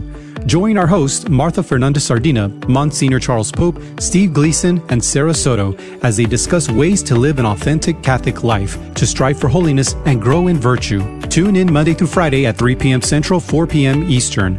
You can also be a part of the conversation with questions or comments at 877-757-9424. Hello, this is Steve Gleason with your 1-minute tool for Catholic evangelism. Here's the question. Why is your Protestant Bible 4 ounces lighter than my Catholic Bible? Well, here's your 3 best friendship tools for Catholic evangelism. Number 1, a faulty scale? Nope. Well, maybe it's just the weight of the paper or the cover or the binding or some introductory comments. We wish it were just that simple. No, it's the 7 books that got dismissed by Team Martin Luther. Secondly, Audacity. Audacity allowed Luther and others to extract time-tested truths of Scripture and key letters from the canon. What? Yes, about 1,200 years after the Bible canon was fully established, they rejected 7 Old Testament books. Not only that, Luther placed the New Testament books of James and Jude, Hebrews, and Revelation in a category called, quote, the disputed books. And thirdly, a pesky comeback. If I were to write a deeply personal letter to my wife regarding our future descendants, don't be taking 7 of my choice paragraphs out of that letter. Why? You might be robbing those future descendants of a little bit of who Papa was. Now, don't you do that. Welcome to another round of Fear and Trembling, the Catholic trivia game show that helps you work out your salvation by the seat of your pants. It's a 50-50 chance and prizes are involved. Avoid the weeping and gnashing of teeth. Call now to take your shot. 877-757-9424. 877-757-9424. 877-757-9424. That's the number to call to be part of our game show, Fear and Trembling, where we give out prizes and you could win. And I got to tell you, just so you know, there may be a day where he won't be able to call in anymore. So, well, at least not for the game show. Wink, wink. Nudge, nudge. Foreshadowing. Hint, hint. Foreshadow. I don't know. Why do you keep saying that, Rudy? What are we talking about? I'm sorry, man. Anyway, Rudy, what's going on here? We're playing a game, Fear and Trembling. I have 3 Catholic trivia questions right in front of me here. And the trick is, I'm not going to ask the listener. I'm not going to ask you. I'm going to ask Rudy the questions. And Rudy's going to give me an answer. It's your job to tell me whether or not Rudy is right or whether or not he is wrong. And every right answer goes into the coffee cup of divine providence to win this week's prize. Rudy, what could they win? Praise be to God. This is the coffee cup of divine providence. And this is the coffee cup of divine providence that we're going to be giving away. Actually, just kidding. No, we're giving away a replica of this. This is the one that we put our entries into. If you listen, you can actually hear them in there. These are your entries this week. And we're going to put one more in here and draw one out this week to give out a replica of the coffee cup of divine providence. It's a great cup. It's chartreuse in color. It's gonna make your coffee taste 80% better. I love chartreuse. If you drink out of this. Or you can put it up on your shelf and remember us, because, never mind. Wow. Oh, what did you say there? Anyway, I love chartreuse on Christmas time is one of my favorite drinks to drink during Christmas time. Chartreuse? That's chartreuse? A drink? Yeah. Are you sure? It's 100% a drink. Look it up. Yeah, that's where the color comes from. It's named after the drink. Really? Because it's green in color. That's fascinating. Yeah. Learn something new every day. There you go. You're welcome. Now, all right. If you don't get on today, I have good news for you because we still have more opportunities next week. So if you don't get on today, please mark down that phone number and call in next week because there may be one more opportunity, maybe 2 more opportunities to win the prize this replica of the coffee cup of divine providence. But joining us right now is Dana. Good morning to you, Dana. Good morning, Adrian. Long time no see. I haven't heard from you in forever. No. This is Dana from Ennis, Texas, calling back in. She called in to share about her favorite Christmas movie and her favorite Christmas traditions. And now she's calling in to win this prize. Dana, I got a bone to pick with you. You didn't mention that you guys had blue bonnets galore over there. Oh, yeah, I did. The very first time I called in. Oh, mea culpa. Never mind. and then I got the story about how it happened, about us. Venerable Mary of Agreda? Yeah, I guess I don't remember her name, but she was from Spain, and she popped up over here and was everywhere and throwing sunflower, not the sunflower, but the blue bonnet. Amazing. Yep, that's the story. Venerable Mary of Agreda, whenever she would bilocate from Spain to Texas, every time she went back to Spain, she would go up a hill and she would disappear from the hill, and the entire hill would be covered with bluebonnets. And that's where bluebonnets came from. So praise be to God. Yeah. All right, Dana. Praise be to God. It's good to hear your voice. Now, Dana, you're familiar with the game. You know how the game is played. Are you ready to jump into it? Yes, I am. All right. Let's do it. You got to be careful. Rudy, I'm looking at the questions here, and this could be tricky, but let's start it. Number one for you, Rudy. The question on the board is, which pope began the tradition of wearing white? White? What did they wear before this, by the way? So interesting, right? Question. I mean, did they just wear like the Cardinals robes? Yeah, I don't know. Did they wear different? I don't know. It's so strange, right?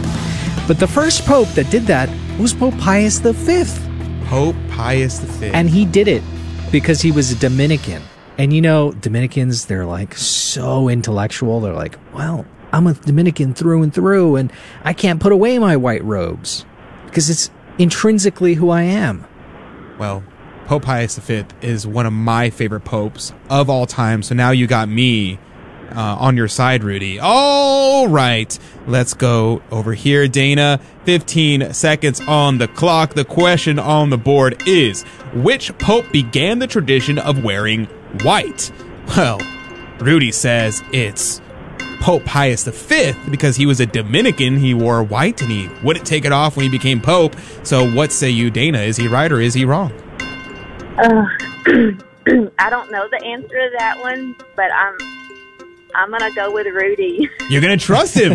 All right. Yeah. All right. Let's find out. Survey says that is correct, Dana. That is, in fact, correct. It is Pope Pius V, one of my favorite popes. He was a pope of Lepanto. He's a pope. He excommunicated the Queen of England. He was, what else did he do? He's the one who put together the Roman Catechism, the Council of Trent. He was a busy pope. He was, and he was a short reigning pope too. He did all of that in just a few years. The dude was awesome. He was, in fact, a Dominican. He was the Grand Inquisitor before he became pope, and I love that man. I love the man. Pope Pius V is one of my top favorite saints, and he is my favorite pope. So praise be to God.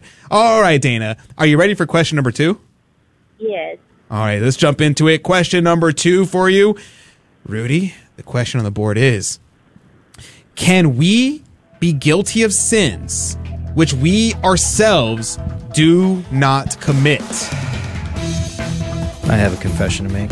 I can hear your confession. I just can't absolve you. Thanks, man. Wouldn't be the first time. When we went out the other day and I let you eat a bunch of pizza and didn't tell you to stop, and I did the same, I was guilty, dude. You were guilty. So yes, you can cooperate with other people's sins. All right, let's see. All right, Dana, 15 seconds on the clock. Rudy made my confession somehow, and hey, you didn't absolve me, dude. I can't absolve you. I could just hear your confessions. The question on the board was, can we be guilty of sins which we ourselves do not commit? Rudy says, yes, you can by cooperating with it. What say you, Dana? I'm going to go with Rudy. Again? It's true. You're going to say twice in a... All right. Let's see. Survey says All right, Dana. Praise be to God. You are, in fact, correct. You can cooperate by encouraging someone, by rewarding another person's sins, by making excuses for their sins. There's a whole list of ways in which you can cooperate with someone else's sin, and then you're guilty of a sin because you helped them in it. You assisted them in their sins. So there you go. Don't help people in their sins, and don't encourage people to commit sins. And if you did, go to confession. Amen. Amen. And if you ever want me to, I'll hear your confession. I just can't absolve you. I'm just kidding. Don't share your confession with me, please. I do not want to hear it. Do not email me, please. Do not email me, please, about that anyway. Praise be to God. It's great. You're doing a wonderful job. Oh, I just remember something else about Pius V. He's the one who made the Tridentine Mass. He's the one who codified the Tridentine Mass, where it pretty much remained the same from then until today. So you're talking about chewing gum? No, that's Trident. Tridentine? Is it Trident? Trident? You're not Trident supposed gum? to chew gum at Mass. You're definitely not supposed to do that, for sure. Is it Trident gum? I think it's Trident. All right, Dana. Are you ready for question number 3? Yes. Let's jump into it. Question number 3. Three for you. All I want for Christmas is my 2 front teeth. All right. Question number 3 for you, Rudy. The question on the board is, what shape is a stained glass rose window? Okay. So it's actually quite simple. Okay. All right. So you look at the shape of a rose. The top part, the flower part. It has a triangular shape. Okay, I'm formulating this image in my mind. Upside down. Okay. And so a stained glass window featuring a rose shape is upside down, and it's a triangle. Okay, so you're saying an upside down triangle. Yeah. I'm trying to an upside down pyramid. I'm formulating this image in my mind, and I'm like trying to spin the image in my head, and I can see the rose window in a triangular format, upside down, in 3D, in 3 dimensions, and you're spinning it. And I'm spinning it. Wow. Okay. Right. Wow. I know. It's pretty impressive. You can do that. All right, Dana. 15 seconds on the clock. The question on the board is, what shape is a stained glass rose window? Rudy seems to think that it is a triangle that is upside down. What say you, Dana from Ennis, Texas? I don't know the answer, but I'm not going to go with Rudy this time. Look at the way she hedges her bets. She's like, I went with him twice in a row. I don't know what There's that is. no way he's going to get 3 in a row. The question is she right, though? I don't know the answer. So let's find out. Survey says... correct! Way to go, Dana! Amazing. You nailed it. 3 for 3. See, I told you, even if you don't know the answers, you can still win. All right, Mr. Mott. Mr. Mott, unleash Stay the on the drummer line, boy. Dana. Let's let the drummer boy out, and we're going to see if your name gets pulled out. We'll see. Drummer boy, please. Drummer boy. Look at that. Doesn't miss a beat. Man. Always the right cadence. Right BPM. I think he was the same drummer boy who came to visit our Lord. It could be. Yeah. All right. He's got the names in front of him. Oh, you're going to make me choose? Okay, choose. I'm going to close my eyes. And thank you, drummer boy. He's getting tired over there. That one. This one? That one. Lucy! Praise be to God. Lucy Morgan. Oh, I'm so sorry, Dana. Your name was not drawn out, but God bless you. God love you. And thank you very much for calling in today. All righty. Thank y'all. Thank you. We loved hearing you twice today, but God bless you. God love you. Have a blessed Advent and a very Merry Christmas. Yes. Happy blessed Advent. And that's going to do it for the radio side. If you'd like to join us in the after show, please do so. Hop on our social media feeds. We're gonna do something a little weird today. We're gonna try to drink some orange juice with some cereal because Rudy's wife wants us to. So that's how it. Not sure how I got roped into this, but that's what we're doing. If you want to see us do that, then hop on our social media feeds and you just look up Catholic Drive Time, Facebook, Rumble, YouTube, Twitter. But if not, we'll see you back here Monday morning, 6 a.m. Central, 7 Eastern, across the Guadalupe Radio Network and Catholic Spirit Radio. And remember, have a blessed Advent and a very Merry Christmas. Thank you for joining us on Your Catholic Drive Time, where it is our pleasure to keep you informed and inspired. Join us Monday through Friday at the same time, right here on your favorite Catholic radio station. Don't forget to connect with us. Just go to facebook.com/. Facebook.com/Catholic Drive Time. Again, that's Facebook.com/Catholic Drive Time. Be sure to share more than just us today. Share Jesus with everyone you meet. Bye now, and God love you.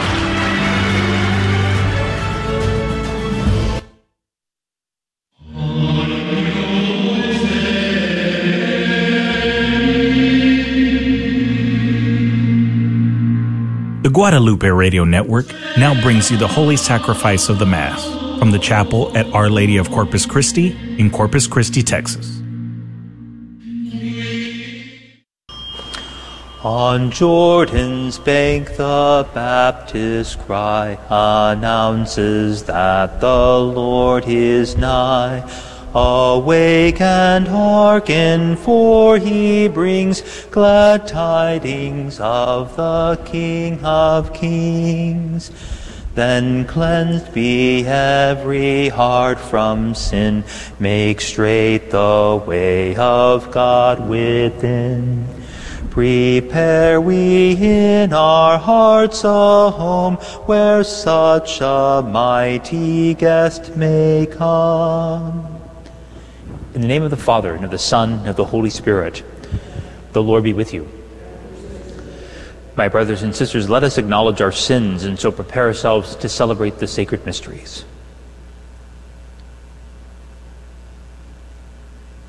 I confess to Almighty God and to you, my brothers and sisters, that I have greatly sinned in my thoughts and in my words, in what I have done and what I have failed to do. Through my fault, through my most grievous fault. Therefore I ask Blessed Mary, ever Virgin, all the angels and saints, and you, my brothers and sisters, to pray for me to the Lord our God. May Almighty God have mercy on us, forgive us our sins, and bring us to everlasting life. Lord, have mercy. Christ, have mercy. Lord, have mercy.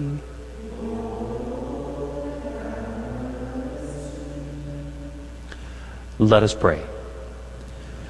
Grant that your people, we pray, Almighty God, may be ever watchful for the coming of your only begotten Son, that as the author of our salvation himself has taught us, we may hasten, alert with lighted lamps, to meet him when he comes, who lives and reigns with you in the unity of the Holy Spirit, God, forever and ever. Amen.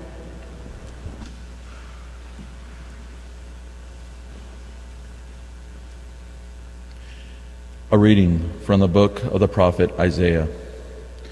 Thus says the Lord, your Redeemer, the Holy One of Israel.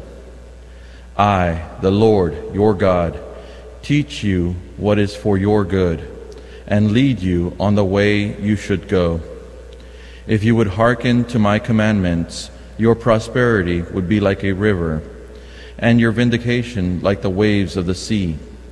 Your descendants would be like the sand, and those born of your stock like its grains, their name never cut off or blotted out from my presence. The word of the Lord. Those who follow you, Lord, will have the light of life. Those who follow you, Lord, will have the light of life. Bless the man who follows not the counsel of the wicked, nor walks in the ways of sinners, nor sits in the company of the insolent, but delights in the law of the Lord, and meditates on his law day and night. Those who follow you, Lord, will have the light of life. He is like a tree planted near running water, that yields its fruit in due season, and whose leaves never fade. Whatever he does prospers. Those who follow you, Lord, will have the light of life. Not so the wicked, not so. They are like chaff, which the wind drives away. For the Lord watches over the way of the just, but the way of the wicked vanishes. Those who follow you, Lord, will have the light of life. Alleluia, Alleluia, Alleluia.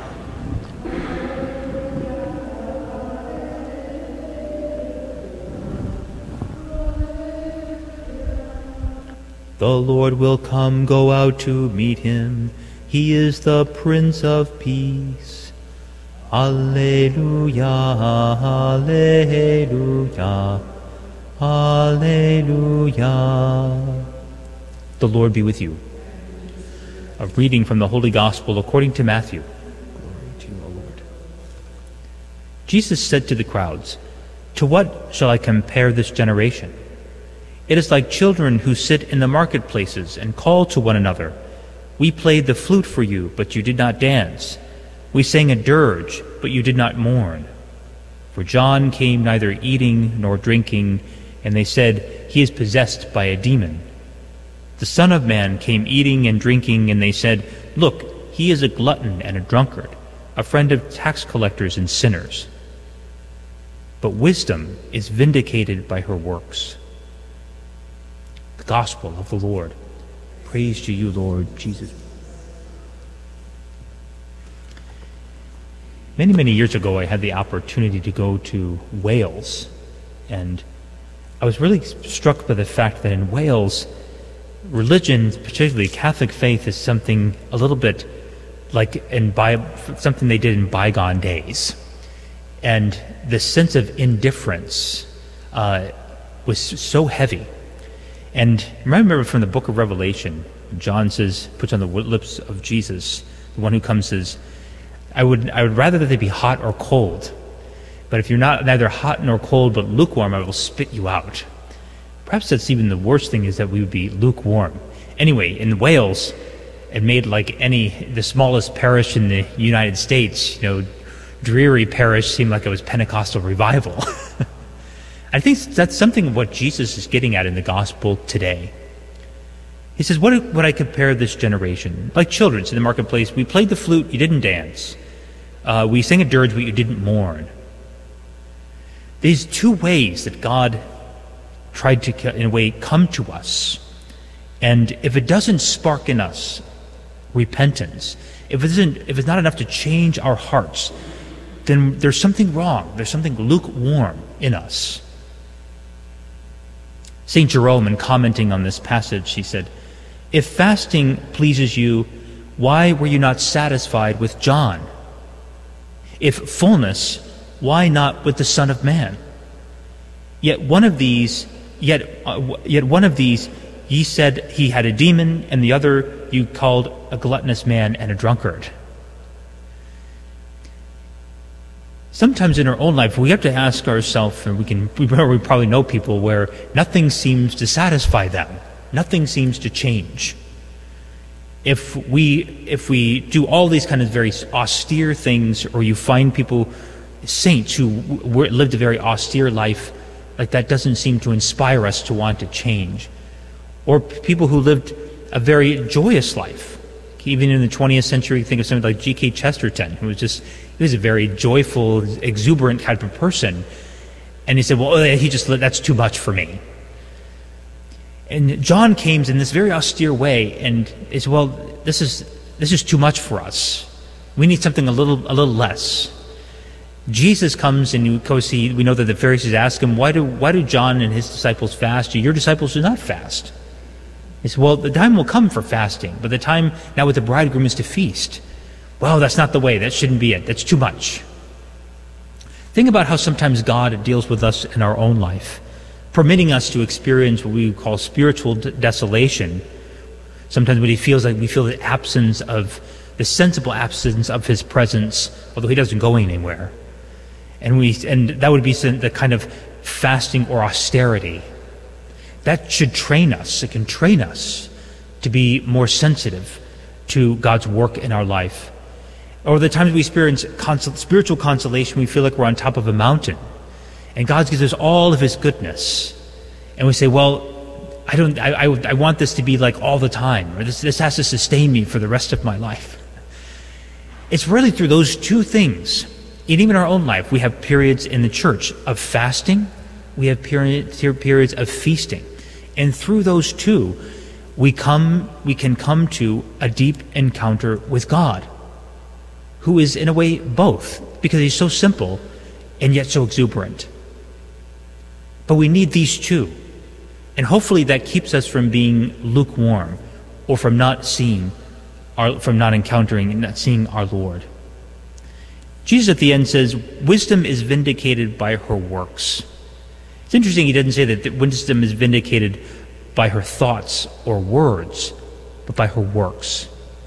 The works that Jesus performed. And is that what he says? If you don't believe me, believe my works. That the works he performed point to the presence of God in our world. His works. It's the same.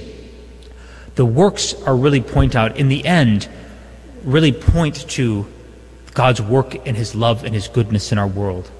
Think of somebody like Saint Mother Teresa, that her works, in the end, take 20, 30, 50, 200 years from now, we can still look to those works and say that comes from the goodness of God, from a heart that has been touched and transformed by God's grace. Maybe the austere person who lives, the austere Buddhist monk doesn't really touch us, doesn't speak to us very much. Or the person who lives high off the hog doesn't really speak to us either. But somebody like Mother Teresa, who really gave her life as a witness to the goodness and love of God, that is wisdom and is vindicated by her works. May the Lord never find us lukewarm. May we at least, if we're going to be one, let's be hot or cold. Even if we're cold, God can work with that. Even if we're hot, then we're on fire, that's great. But let's never be lukewarm, so that there's no way that the Lord can seem to touch or to break through our hardened hearts. And let's pray for those, of course, who have that hardness of heart, that indifference, that in this Advent season, they may be roused up, shaken out of their stupor, and come to know the love and goodness of God. Amen.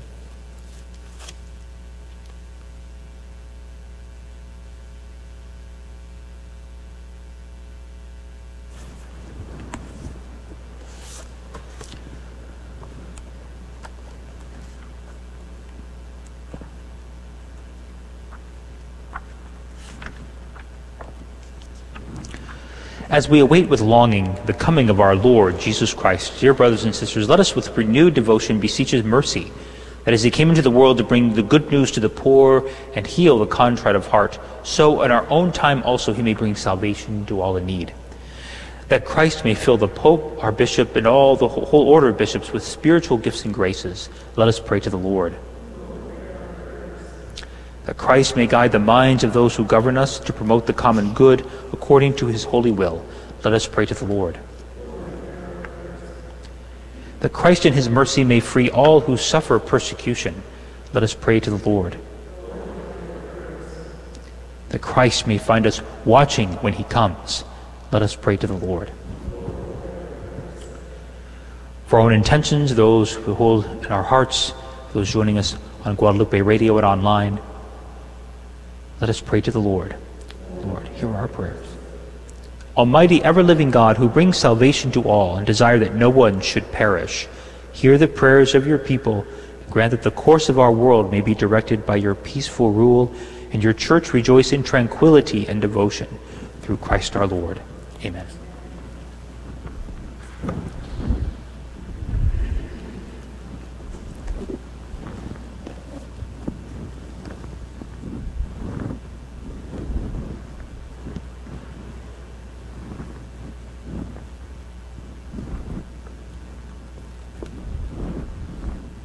Blessed are you, Lord God of all creation, for through your goodness we have received the bread we offer you. Fruit of the earth and work of human hands will become for us the bread of life. Blessed be God forever.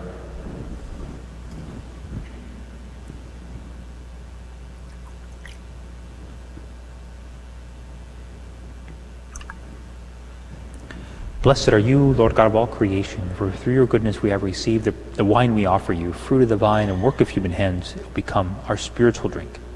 Blessed be God forever.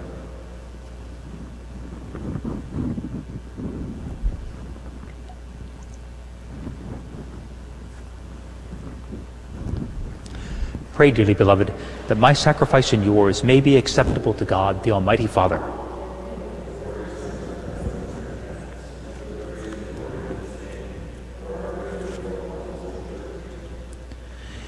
Be pleased, O Lord, with our humble prayers and offerings, and since we have no merits to plead our cause, come, we pray, to our rescue with the protection of your mercy, through Christ our Lord. The Lord be with you. Lift up your hearts. Let us give thanks to the Lord our God.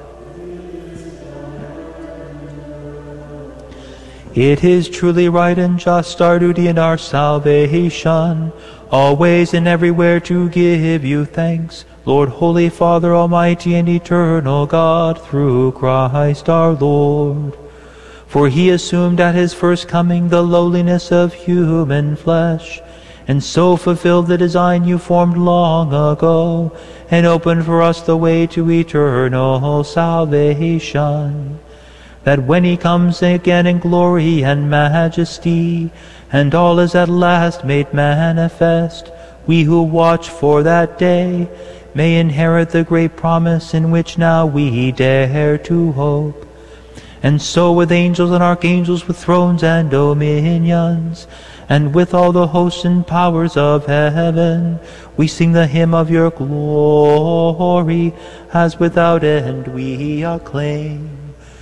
Holy, holy, holy Lord God of hosts, heaven and earth are full of your glory.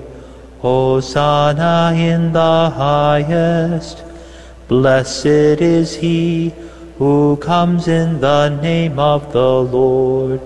Hosanna in the highest. You are indeed holy, O Lord, and all you have created rightly gives you praise. For through your Son, our Lord Jesus Christ, by the power and working of the Holy Spirit, you give life to all things and make them holy, and you never cease to gather a people to yourself, so that from the rising of the sun to its setting, a pure sacrifice may be offered to your name. Therefore, O Lord, we humbly implore you, by the same Spirit, graciously make holy these gifts we have brought to you for consecration, that they may become the body and blood of your Son, our Lord Jesus Christ, at whose command we celebrate these mysteries. For on the night he was betrayed, he himself took bread, and giving you thanks, he said the blessing, broke the bread, and gave it to his disciples, saying, Take this, all of you, and eat of it, for this is my body, which will be given up for you.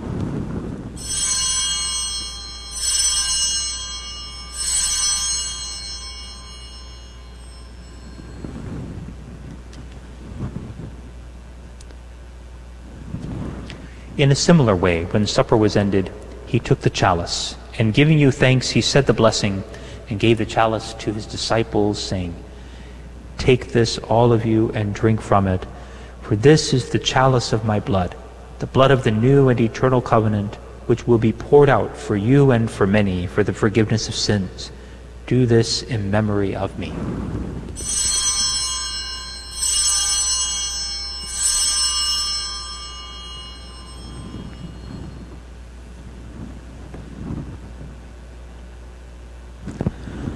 The mystery of faith, save us, Savior of the world, for by your cross and resurrection you have set us free. Therefore, O Lord, as we celebrate the memorial of the saving passion of your Son, his wondrous resurrection and ascension into heaven, and as we look forward to his second coming, we offer you in thanksgiving this holy and living sacrifice.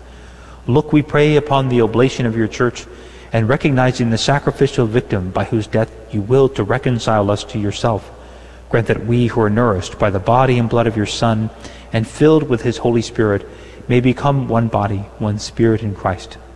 May he make of us an eternal offering to you, so that we may obtain an inheritance with your elect, especially with the most blessed Virgin Mary, Mother of God, with blessed Joseph, her spouse, with your blessed apostles and glorious martyrs, and with all the saints, on whose constant intercession in your presence we rely for unfailing help.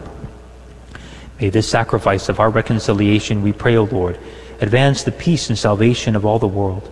Be pleased to confirm in faith and charity your pilgrim church on earth, with your servant Francis, our Pope, and Michael, our Bishop, the order of bishops, all the clergy, and the entire people you have gained for your own. Listen graciously to the prayers of this family, whom you have summoned before you. In your compassion, O merciful Father, gather to yourself all your children scattered throughout the world. To our departed brothers and sisters, and to all who were pleasing to you at their passing from this life, give kind admittance to your kingdom. There we hope to enjoy forever the fullness of your glory, through Christ our Lord, through whom you bestow in the world all that is good.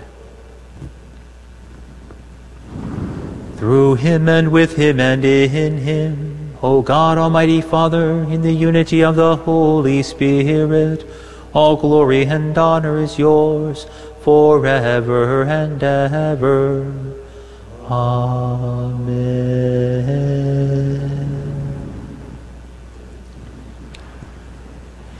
At the Savior's command, informed by divine teaching, we dare to say, Our Father, who art in heaven, hallowed be thy name. Thy kingdom come, thy will be done, on earth as it is in heaven. Give us this day our daily bread, and forgive us our trespasses, as we forgive those who trespass against us. And lead us not into temptation, but deliver us from evil. Deliver us, Lord, we pray, from every evil. Graciously grant peace in our days, that by the help of your mercy we may be always free from sin and safe from all distress, as we await the blessed hope and the coming of our Savior, Jesus Christ.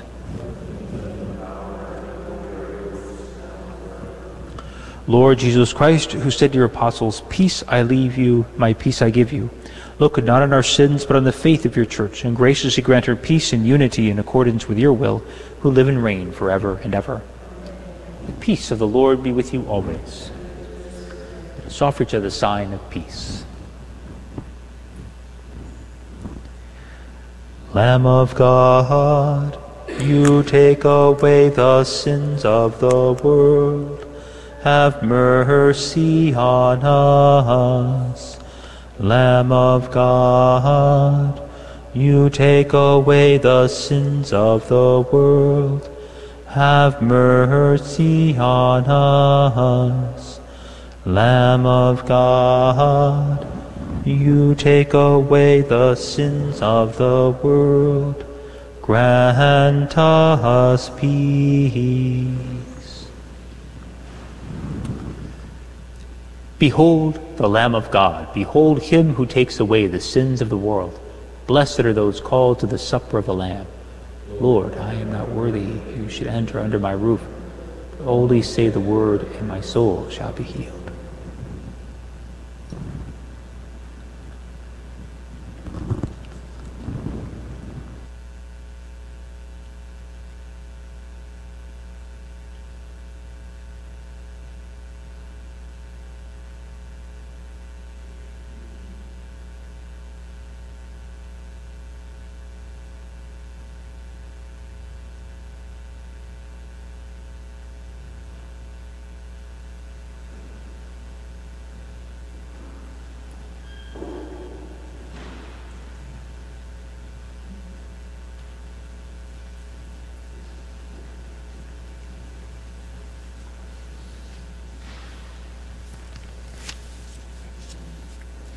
For those unable to receive communion, and those joining us online through Guadalupe Radio, let us pray together the act of spiritual communion.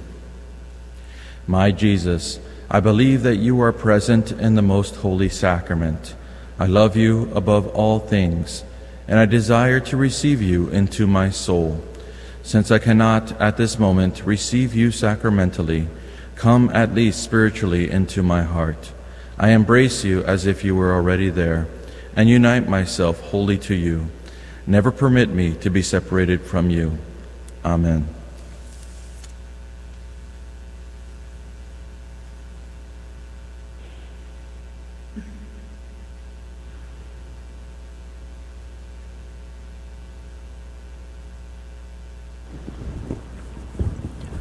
Soul of my Savior, sanctify my breast. Body of Jesus, be my saving guest. Blood of my Savior, bathe me in thy tide. Wash me, ye waters, flowing from his side. Strength and protection may his passion be. O blessed Jesus, hear and answer me.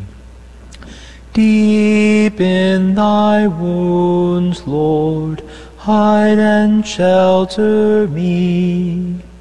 So shall I never, never part from thee.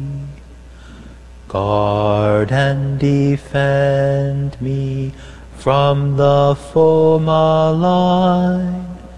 In life's last moments, make me wholly thine. Call me and bid me come to thee on high, when I may praise thee with thy saints for aye.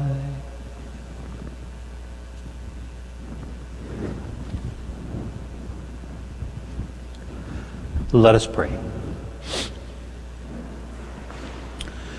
Replenished by the food of spiritual nourishment, we humbly beseech you, O Lord, that through our partaking in this mystery, you may teach us to judge wisely the things of earth and hold firm to the things of heaven, through Christ our Lord. The Lord be with you. May Almighty God bless you, the Father, and the Son, and the Holy Spirit. Go in peace, glorifying the Lord by your life. Thanks be to God.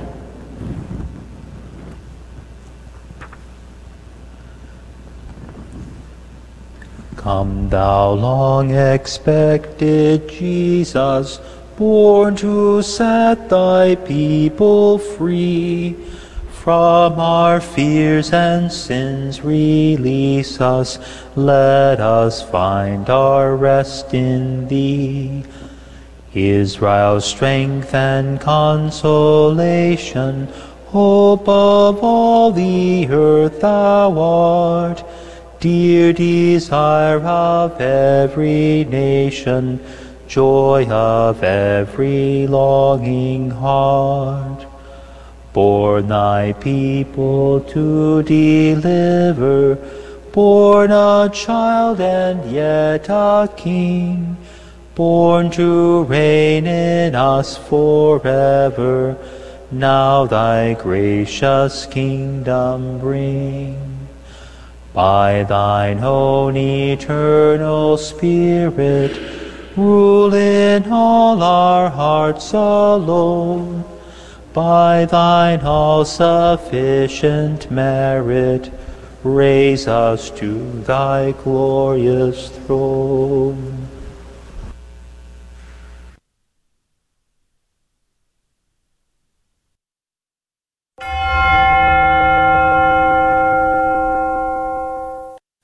Saint Michael the Archangel, defend us in battle. Be our defense against the wickedness and snares of the devil. May God rebuke him, we humbly pray. And do thou, O Prince of the heavenly host, by the power of God, thrust into hell Satan and all the evil spirits who prowl about the world, seeking the ruin of souls. Amen. Prayer of Deliverance. Almighty God and Father, we beg Thee, through the intercession and help of the archangels, Saint Michael, Raphael, and Gabriel, for the deliverance of our brothers and sisters who are enslaved by the evil one, from anxiety, sadness, and obsessions. We implore Thee, deliver us, O Lord. From hatred, fornication, and envy. We implore Thee, deliver us, O Lord. From thoughts of jealousy, rage, and death. We implore Thee, deliver us, O Lord. from every thought of suicide and abortion. We implore Thee, deliver us, O Lord. From every form of sinful sexuality. We implore Thee, deliver us, O Lord. From every division in our family and every harmful friendship. We implore Thee, deliver us, O Lord. From every sort of spell, malefice, witchcraft, and every form of the occult. We implore Thee, deliver us, O Lord. Thou who said, Peace I leave with you, my peace I give unto you, grant that through the intercession of the Virgin Mary, we may be liberated from every demonic influence and enjoy Thy peace always. In the name of Christ our Lord. Amen. Celebrating 2,000 years of truth. This is the Guadalupe Radio Network. Radio for your soul.